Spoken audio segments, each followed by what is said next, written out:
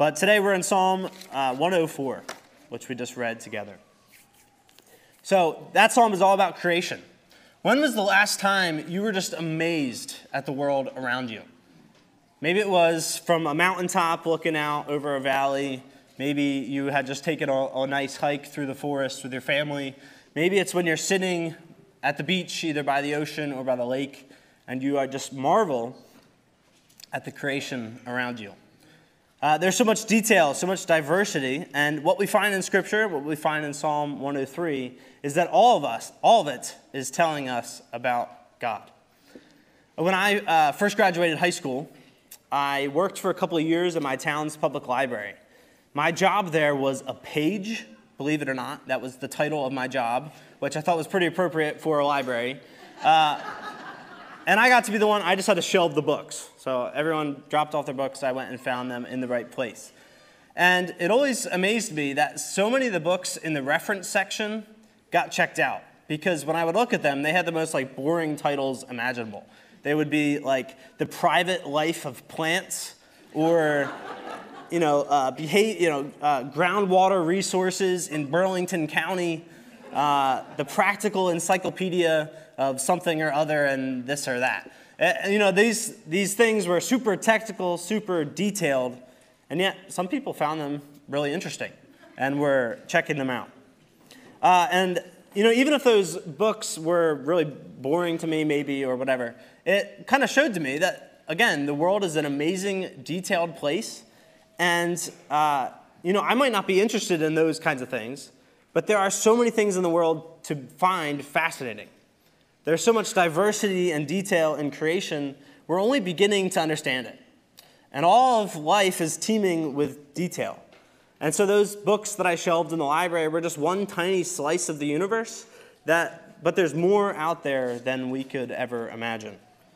When we read the Bible, we learn that all this complexity and diversity is the result of God. It's the work of God, who is all-powerful and all-knowing. He made the world and called it very good.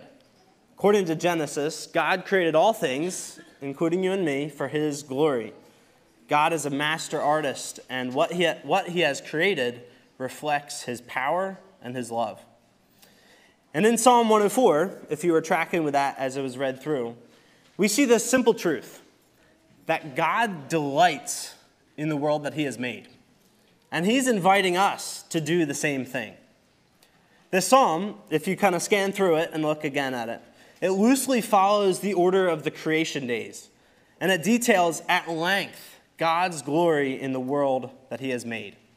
And the psalmist is singing. He is led to praise God because he sees God's amazing power over creation. Now, that might seem kind of obvious to us. After all, most of us know that God is creator. And sure, we sometimes, when we think about it, we remember to thank him for the things he's made. But it's not just enough to sometimes think about it for the psalmist. Throughout Scripture, or throughout the psalm, we're pointed to the details. We're pointed to the tiny details to see God's glory, power, and goodness. Throughout Scripture, we're constantly pointed back to creation to understand who God is and our relationship to him.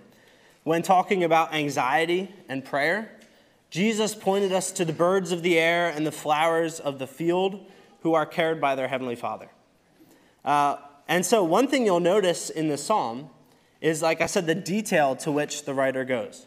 He doesn't give us some generic God is the creator, but he goes and itemizes everything that he sees and gives God the glory for each individual thing. And I was really struck by that when I was reading this.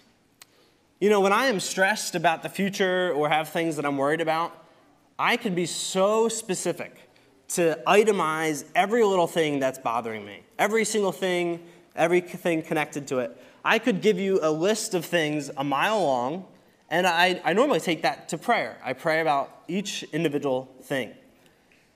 But when it comes to praising God or giving him thanks, sometimes my prayers are just like, God, you're the creator. I say something simple like, thanks, God.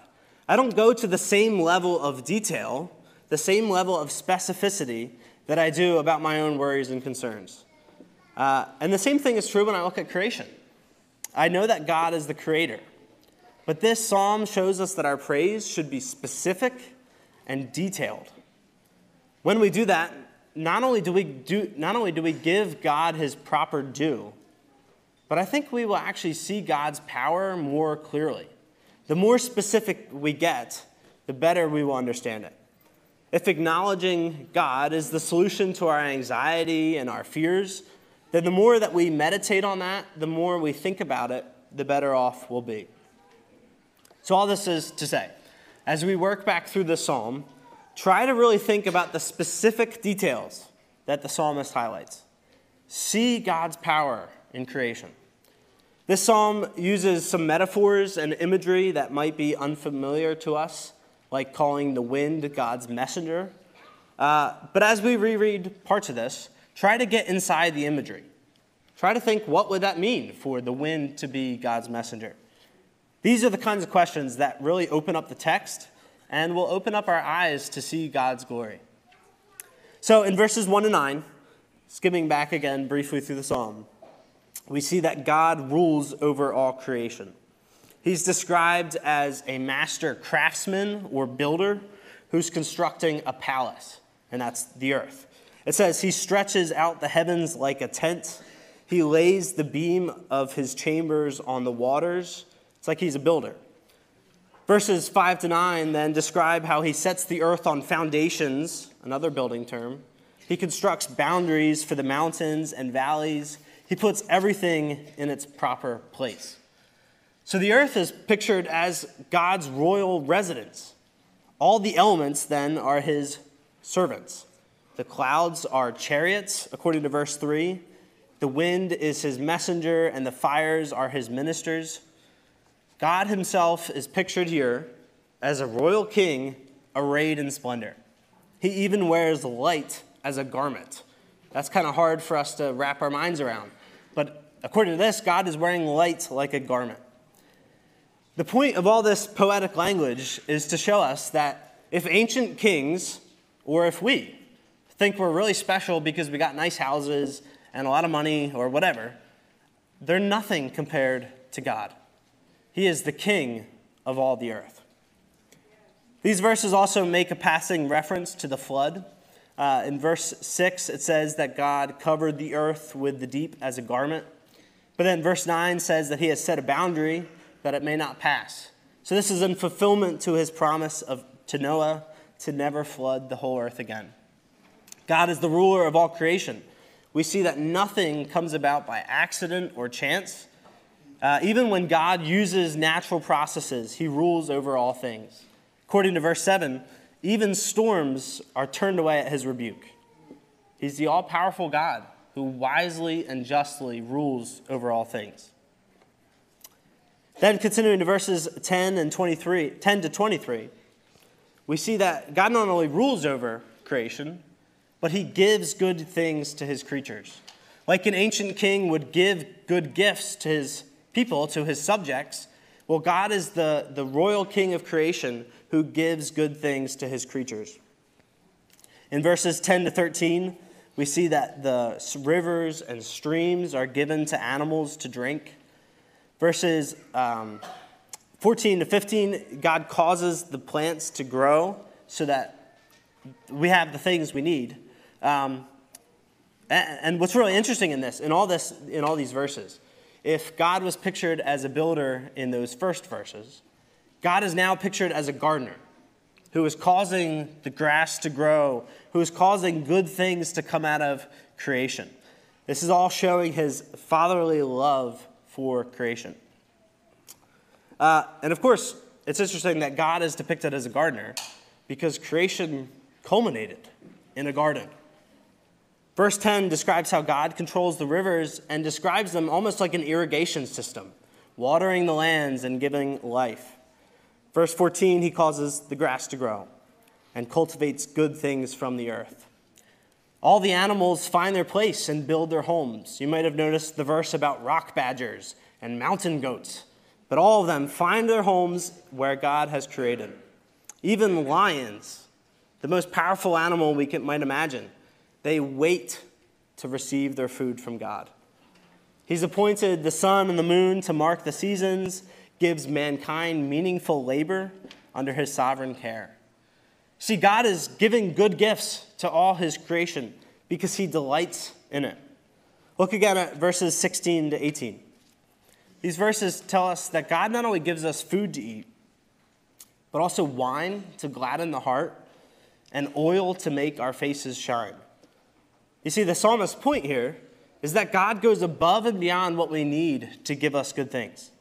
God has given us good things like wine and oil, pizza and soda, anything you can imagine. God has gone above and beyond. I mean, we might laugh, but think about it. We could survive on bread and water, and we could get along that way. But God has given us all kinds of different foods to eat. There's not just one kind of fruit. There's not even just one kind of apple. God has given us an overabundant variety, because he loves us and he wants us to enjoy his good earth. Most of the time, we don't really wonder if we're going to eat, but what we're going to eat. We have so many options, and all of those are good gifts from God. And so when we see God's good gifts, we should be led to worship him. You see, one of Satan's chief strategies to mislead and deceive Christians is to tempt us to think that God is holding something back from us. Some people have described religion as the sneaking suspicion that someone somewhere is having fun. Unfortunately, some Christians might actually think that's how God feels. But think back to the Garden of Eden. Satan's temptation to Eve, part of it, was to get her to think that God told them not to eat of the fruit because he was afraid that they would become like him. In other words, Eve was led to believe that God's command was not for her good. She was led to believe that his commands were arbitrary and that God was holding something back from her. She was deceived because she did not remember that God was good. But in this psalm, we learn that God is the God of pleasure, the God of delight, of happiness, and of joy. In the New Testament, James says that every good and perfect gift comes from God above.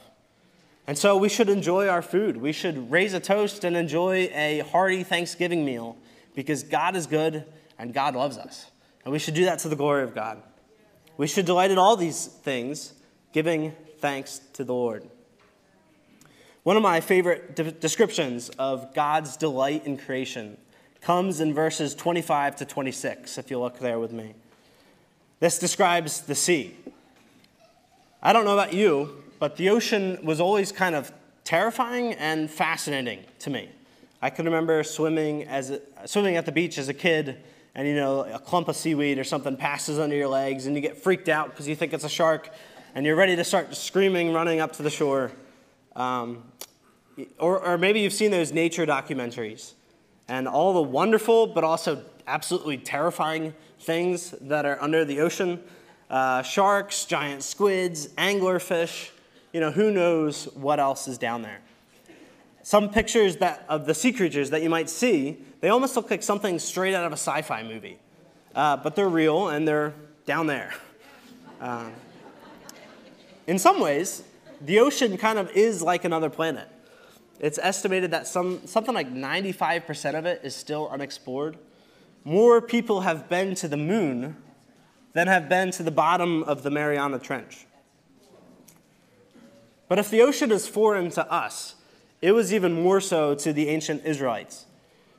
Throughout the ancient Near East, the sea was always associated with chaos and the unknown. And so it's pretty amazing that the psalmist says here in verses 25 to 26, "Here is the sea, great and wide, which teems with creatures innumerable, living things both great and small. There go the ships and Leviathan, which you formed to play in it." You see, the word Leviathan is this idea of this terrifying sea creature, this monster. It's usually associated with chaos, and yet God says that the Leviathan, this sea creature, was made by God to play in the ocean. Or maybe some of your Bibles say in a footnote, if you look down, that you formed to play with. So the idea might even be that God is playing with this sea creature in the ocean. This is kind of amazing. He's saying here that Leviathan, this amazing sea monster, is nothing more than a rubber ducky that God put in the ocean to play with, right? It's almost like it's his puppy dog that he's teaching to do cool tricks. You could picture a blue whale, which can be anywhere from 80 to 100 feet long and weighing 300,000 pounds. That massive creature is God's pet that he put in the ocean to play with because he delights in his creatures. Now, verses 27 to 30 sum up all of creation's response to God. See, according to the psalm, the animal world does not just run on natural processes alone. All creatures look to God for everything. It says he gives them food in due season. When he opens his hands, they are filled with good things. In verse 29, it shows how in life and death, we're all dependent on the Lord, even for the very breath in our lungs. And verse 30 speaks of how the earth is renewed day by day by the Holy Spirit. That's something we might kind of take note more of in the spring. But God is always upholding and sustaining the world. All of creation is dependent on God for everything. All creatures look to God for their every need.